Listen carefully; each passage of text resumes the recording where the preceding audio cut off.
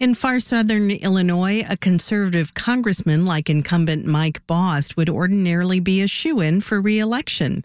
But he faces a serious challenge in the March 19th primary from a fellow Republican who says Bost's voting record isn't good enough, even though Bost was in line with former President Donald Trump 94% of the time. WBEZ's Alex Degman reports. In a campaign ad filmed on a dreary, foggy January 1st, Darren Bailey walks out the front door of his home carrying an AR-15 rifle. A lot of people have been asking me if I'm going to comply with JB's illegal gun registry. The point of the ad is for Bailey to protest Illinois' new assault weapons ban, which had just gone into effect that day. Well, friends, here's your answer. Bailey takes aim and shoots at a piece of paper tacked to a tree that said, "I will not comply." Bailey's challenging incumbent Mike Bost for his seat in Congress. Normally, established political parties like to avoid divisive primaries like this, so I went to Bailey's family farm to get a sense of why he's doing this. Good to see you. You as well. Bailey says he's running because he's unhappy with the job that Bost has done. I see failure, and then I began to go around and just ask people, well, who is this Mike Bost? What's he done?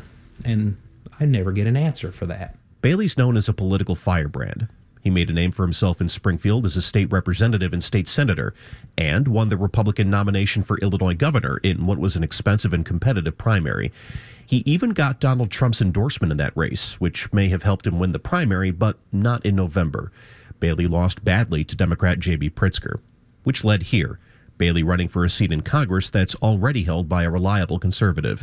Bailey says Bost is out of step with the party, though, saying Bost supports background checks and regulating bump stocks. Plus, Bailey says Bost has been ineffective. Might have thrown some papers up in the air 10 years ago, or maybe last year, they don't know. Bailey's referring to Bost's viral moment. I feel like somebody trying to be released from Egypt. Let my people go! My God, they sent me. You can't hear it, but Bost throws a stack of paper in the air and tries to punch it out of exasperation.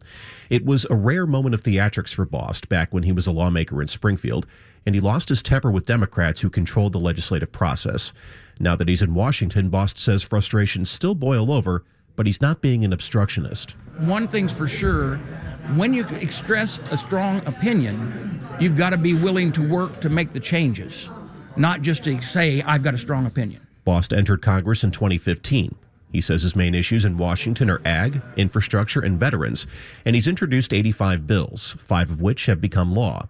He calls himself a governing conservative. Our real issue is to try to gain ground where we can gain ground and actually govern from the small majority that we have.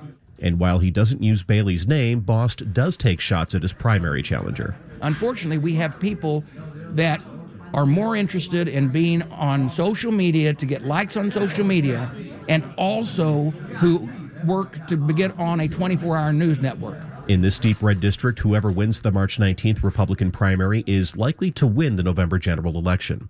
But Bost is still fighting for political survival against his own party, with Trump potentially leading the ticket this year.